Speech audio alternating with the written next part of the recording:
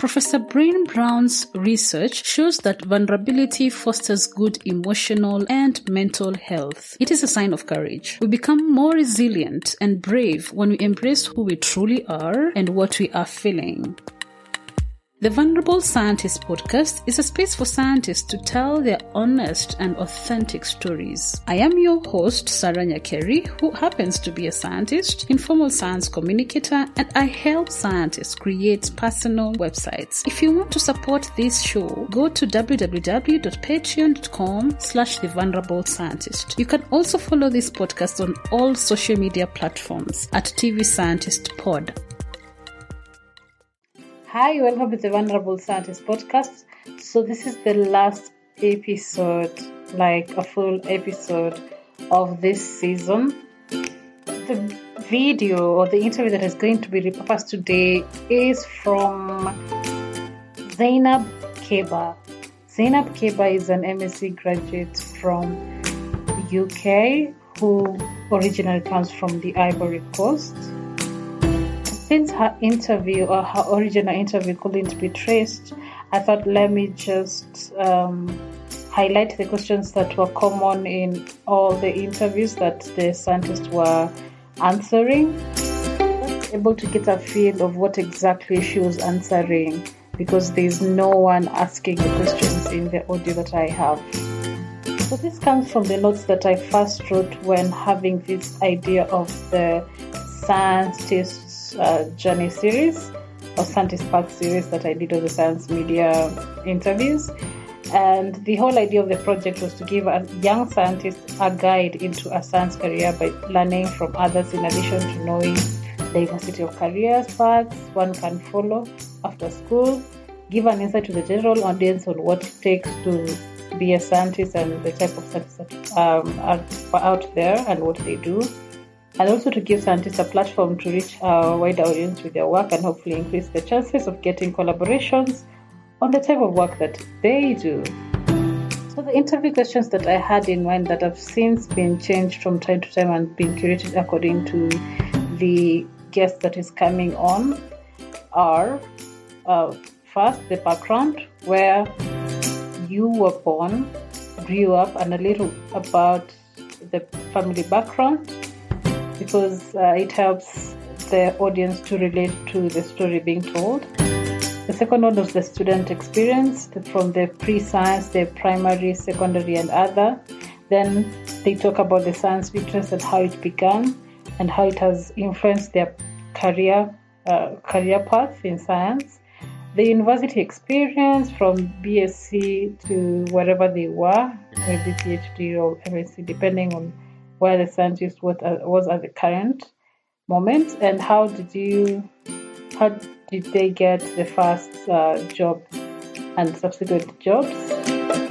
Then they will talk about the mentorships, if they have a mentor, if it's important to have one, and will ask if they do mentor others. Then the kind of opportunities that are there in science or for science projects, because that's important for other people who are coming in to know what other opportunities that are there for them to grab. Then the one that I really came to love, and that's why is one of the basis of the Vulnerable Scientist podcast, is the highs and lows in their careers, and that is the most interesting part of the interview for me. Scientists will talk about the mistakes that they've made and what they've learned from it, and also advise their younger selves in the same line. Then they'll talk about their research, how they got into it, and how it helps the society. And also, this in terms of this research can be a past research, the present research, or something that they're thinking of doing in the future, if any. Then they'll talk about also their future prospects, either maybe still in science or outside science. Then for the women, they will tell us about an experience of being a woman and if it has affected their career in any way, if there are any changes that have happened over the years, and the disadvantages or advantages of being a woman in science. I think that's one of the questions Zeynab Caba answered. Then they also talk about mental health, which is actually something very dear to my heart. they'll maybe talk about a personal experience, or they will share something. They would like to share something that they know about. And I realized some guests would talk about mostly about other people's stories, and it is rare to hear someone talk about their own personal stories. So that is tricky, and that's why I think I felt like the approach of the interview should be a little bit different, and that's how the Vulnerable Scientist podcast came in. Then, just as the previous question, the other question that I was talking about, advice to the younger scientist, younger self, this is the same, just advising a younger scientist who's coming after them. Then after that, when the interview was done, the guest would be asked to answer a question, or they would be asked to add something that they wish that it could have been asked, or add something that they feel that needs to be out there.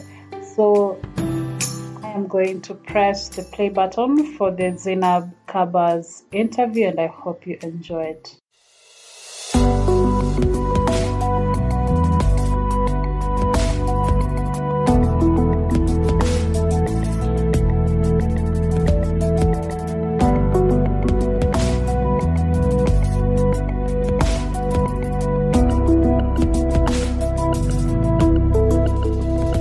Everyone, my name is Zeynab, Caba. So I'm from Ivory Coast, but I now live in London. I was born in Ivory Coast in the region of Kumasi. I was living there until about 8 years old, and then I moved to London, to the UK, to live with my parents. My dad had previously moved here to study, and my mum joined him shortly after, and I stayed with my grandparents back home until about 8, 9 years old. Then I joined my parents here in London. When I came here, we were living in North London. So I went to primary school in Bruce Grove. And then I went to secondary school around that same area as well, in a secondary school called Northumberland Park. I think they've changed the name now to Duke Aldridge Academy. So I went there for from year 7 till year 11. And then I was fortunate enough to get a bursary, like a scholarship, to go to boarding school for sixth form. So I went to boarding school for 2 years, where I did my IB, which is my International Baccalaureate, with like a science focus, because I was really interested in science. Following that, I went to Swansea University to do a medical science degree. Came back to London to complete a master's in health policy, and that's where I am today. There's no one specific incident that I can sort of point to say this is where my interest in science developed from. But there are sort of like little memories that I have that I think definitely pushed me towards science. The first is that I remember from a very young age, my dad used to give, to help give out vaccination programs in Ivory Coast. So I sort of have this memory of him and a little briefcase vaccinating children. And I thought that was like a really good thing to do. That sort of inspired my interest in science. But also one of my mom's sisters was very sick when I was younger as well. And I most of the time I felt like I avoided visiting her, not because I didn't want to go to see my auntie, but because I felt sort of helpless. I didn't know how to help her. I didn't know how to make her feel better. And I especially remember one time I went to visit her and she was really sick. She was vomiting. And I just sat there and I had to let her do what she was doing. There was no way I could help her. I didn't like that helpless feeling that I had. So I think from that point on, I took an interest in the human body and how like our human body behaves in those scenarios. And that's definitely edged me towards science, to sort of find answers so that I don't have to feel helpless next time someone is sick next to me. I can offer them some sort of help. And I think that was one of like the major reasons why I went into science.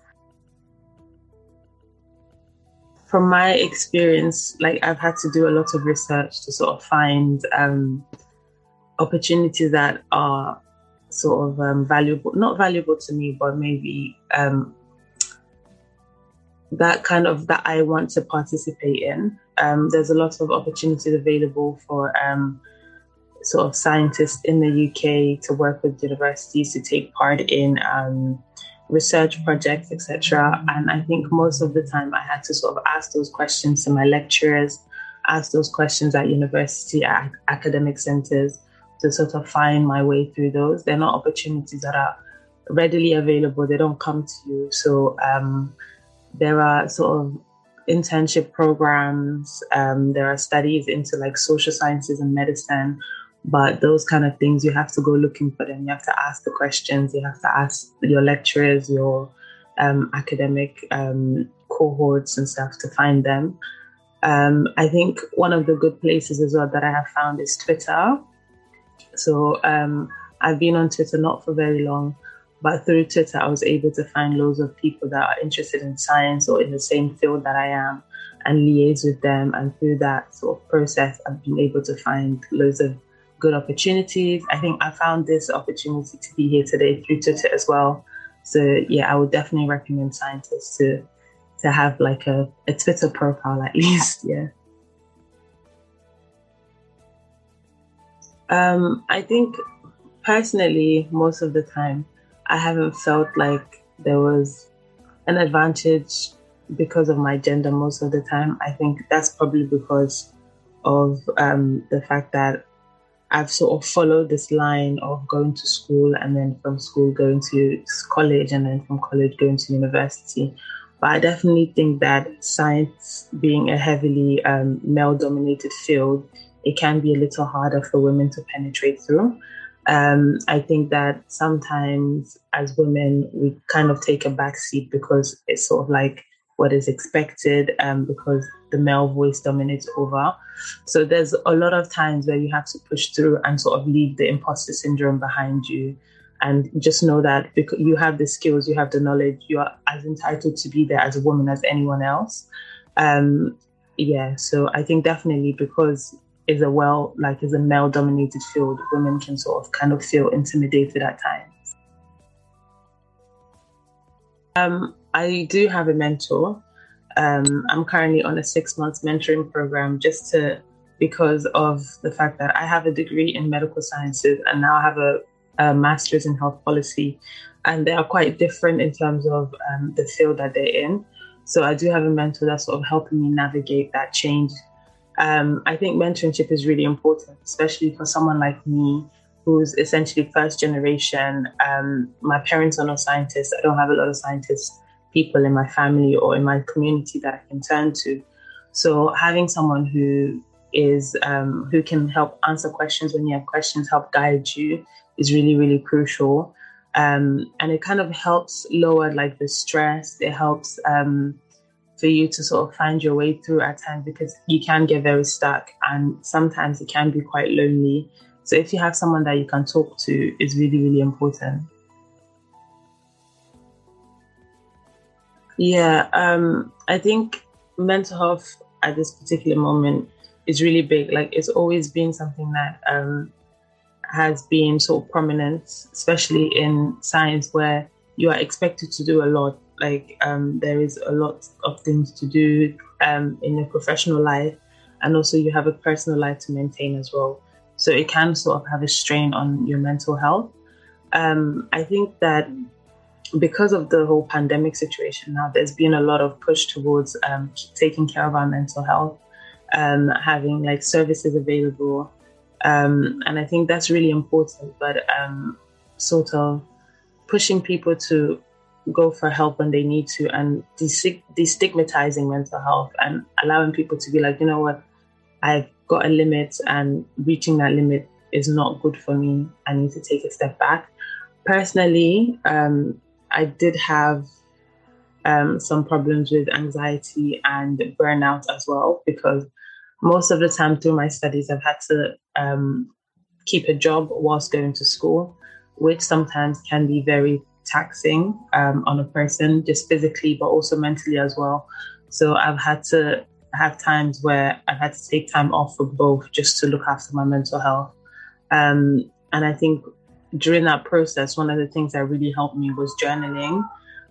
So keeping a journal of my mental thoughts, my mental space, has been very, very helpful to sort of help me keep things into perspective and not to overdo things. when things feel a bit overwhelming, to take a step back and slow down, which is really important because a lot of the times we forget to slow down. But that's sort of, my advice for mental health. I think as a public health issue, it's pretty much quite a concerning one because antimicrobial resistance, for example, is quite a leading public health concern for us here in the UK because of the amount of antibiotics that are being prescribed. But the sort of overarching theme of it is that when people are given the information and they're given the knowledge as to why certain things happen, it can help their personal attitudes, their personal behaviors to help curb that. I think in the COVID pandemic, it sort of brought back some feelings that I mentioned before at the start of the interview, this feeling of helplessness that I didn't particularly like. So COVID came and there was a lot to do. And as a student, there wasn't really a place for me to be helping people directly. So in the beginning, I started volunteering at local health centers and hospitals to see what I can do because all of a sudden there's no school. I've got a lot of free time and I wanted to use that free time productively. And in that process, I was able to get a part-time job working with the London Ambulance Service in the dispatch. So in the control rooms, answering 999 calls, helping the ambulance crews, etc. And I think through that process, I grew a lot of compassion and empathy. And I think it really broadened my perspective of society as a whole. It helped me establish sort of the link between the work that I'm learning at school in terms of the health policy and its direct impact in real life. Because every day when I went into work, there was new policy, there was changes being made to accommodate the climate that we were in, so to make sure that we're prepared for the pandemic. And then I would go back to school and I would learn about how policies come into place. So it was a really crucial point for me to grow perspective and to sort of see myself grow into the person that I want to become, essentially. And I think that's the biggest takeaway that I've had from this pandemic is definitely been my growth in compassion, and also my perspective has changed massively. So I think for me it was finding a group of people that are very similar to me as well. I think growing up in North London, there's a lot of us that are first generation trying to do this. And it was about building that community and, having people that you can have those conversations with.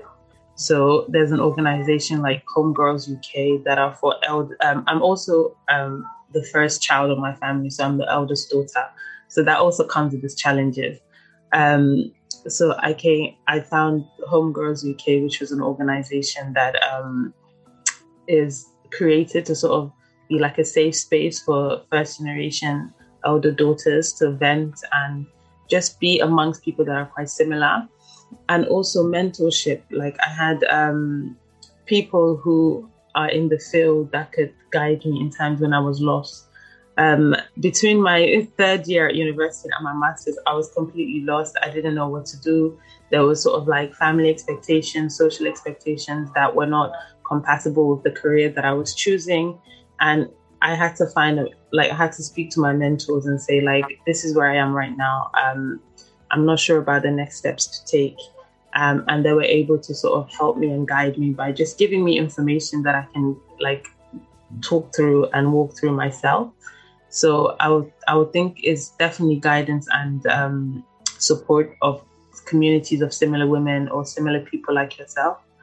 And also honesty, just being honest that, this can be a bit difficult. It can be hard. It can be lonely. And if you're honest in that with yourself and also with the people that are trying to help you, I think it can really help take you far, Sometimes you actually feel like you don't have a choice because you look around and you say, essentially, if I don't do this, what else am I going to do? It's something that you're really passionate about. You want to help people. And that's what kept me going personally, is about realizing that this is something I really, really want to do. And the more I learned, the more I studied, the more I met people, I discussed with them, the more I was like comfortable in my field, even though most of the time I felt like I didn't know as much as my peers or as much as the people that were in the field. I always believed that I can also get to where they got before. I realized that they had to start from somewhere. So that's what I'm doing as well. I'm starting from somewhere. Yeah. With the discipline, I think it all comes down to your reason why you're in the science field. Like for me, like I said, I have a specific reason that I want to be able to help people. I want to be able to contribute positively to society. I want to be able to take the knowledge that I have, that I learned, to go back home to Ivory Coast and help my community, help my family. So with that kind of like sort of reasoning behind my one of the reasons why I'm in science, that and plus the fact that I really do enjoy science, it kind of that keeps me disciplined in the field. And I think it all also comes down to the people surrounding you as well. So it doesn't like harm to be involved in the social sides of things, because it's normal to have a social life, which sometimes gets lost in science. Like, you're expected to be on your best behavior all the time. You're expected to be professional at all times. But like, if you have a life, if you have a social life, if you're able to go out with your friends to enjoy, enjoy life as it comes to you, it kind of helps as well with your studies. It helps keep you focused. It helps with your mental health. So that's one thing I could say. Secondly, as well, is about knowing your own boundaries, knowing where you can stop and say like, okay, this is where I finish. And that also comes with self-awareness. That comes with having people around you that are similar. I think that's really important, having people around you that are relatable to you. I think then they can guide you, you can guide them. Yeah. I think volunteering is really, really valuable. It's a way for you to gain skills. It's a way for you to discover what you're good at and what you actually really like. For example, before I decided to do my master's, I volunteered in a hospital just to be on ward for a bit and okay, this is medicine. This is what it looks like on a day-to-day basis. It's not the Grey's Anatomy things that you see on TV. Also, like, it keeps you in touch with your local community. It keeps you in touch with people, because sometimes, like, studying can kind of feel just between you and you. But if you volunteer, you get to interact with different people, and you also see like the intersectionality between different fields. You can be volunteering in like a medical organization or something, and then the people that you're volunteering with would be like have backgrounds in like marketing or business or logistics, and you get to learn so much just by being involved. And I think one of the best things about volunteering as well, the responsibilities of it is not so rigid. So you do it based on what you can give and not what you're requested to give as well. A lot of healthcare problems comes down to funding, essentially, because especially in responsiveness to the pandemic, a lot of the issues that many people face was like staff shortages. There's like so many patients and so much things to do and not many professionals. And that problem trickles down from so many different fields and so many different walks of life. But I think one of the main issues with that is funding as well. So I think funding solves a lot of problems. Like right now with the vaccines and vaccine distribution, that's funding is one of the main issues where some people can have more than others, and some people can have more than they need, like more than enough, and others have to sort of like ration. So yeah, I think I would definitely highlight funding as the main sort of problem with health policy making, policy adherence. Yeah. My future prospect at the moment, I'm finishing my master's, which I think is a really big achievement for me. And then following on that, I would like to do some more postgraduate studies in science, in the field of social science and medicine. So that's where I'm looking towards, maybe in the next few years, either a PhD program or just more knowledge in health policy and health policy making. And yeah, so that's basically where I see myself going. It's very different from the path that I started on, because initially I started in medical sciences, hoping to become a physician at the end of it. But I find myself now at a new crossroad, which is really exciting. And the advice I would give to young scientists is just to go for it. Is a really fulfilling field to be in. Is really rewarding. There's so much to learn. There's always more to learn. There's always more questions to ask. If you're curious, you're in the right place, because the work that we do directly impacts society at every single level. So I would say, like, go for it.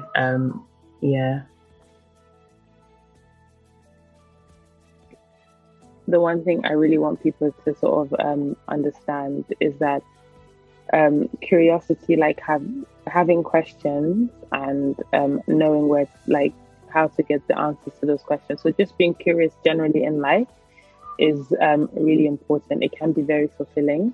It can be a bit of a challenge sometimes, but I think in the end, you do benefit from a lot of its fruits. So that's one thing. And another thing is just don't be afraid to ask. Always ask questions, whether that will be like asking for help or asking people to asking to be of service to others and asking people to be of service to you. So just generally be curious and also ask questions, which is pretty much the same thing, but be curious about life and also ask for help.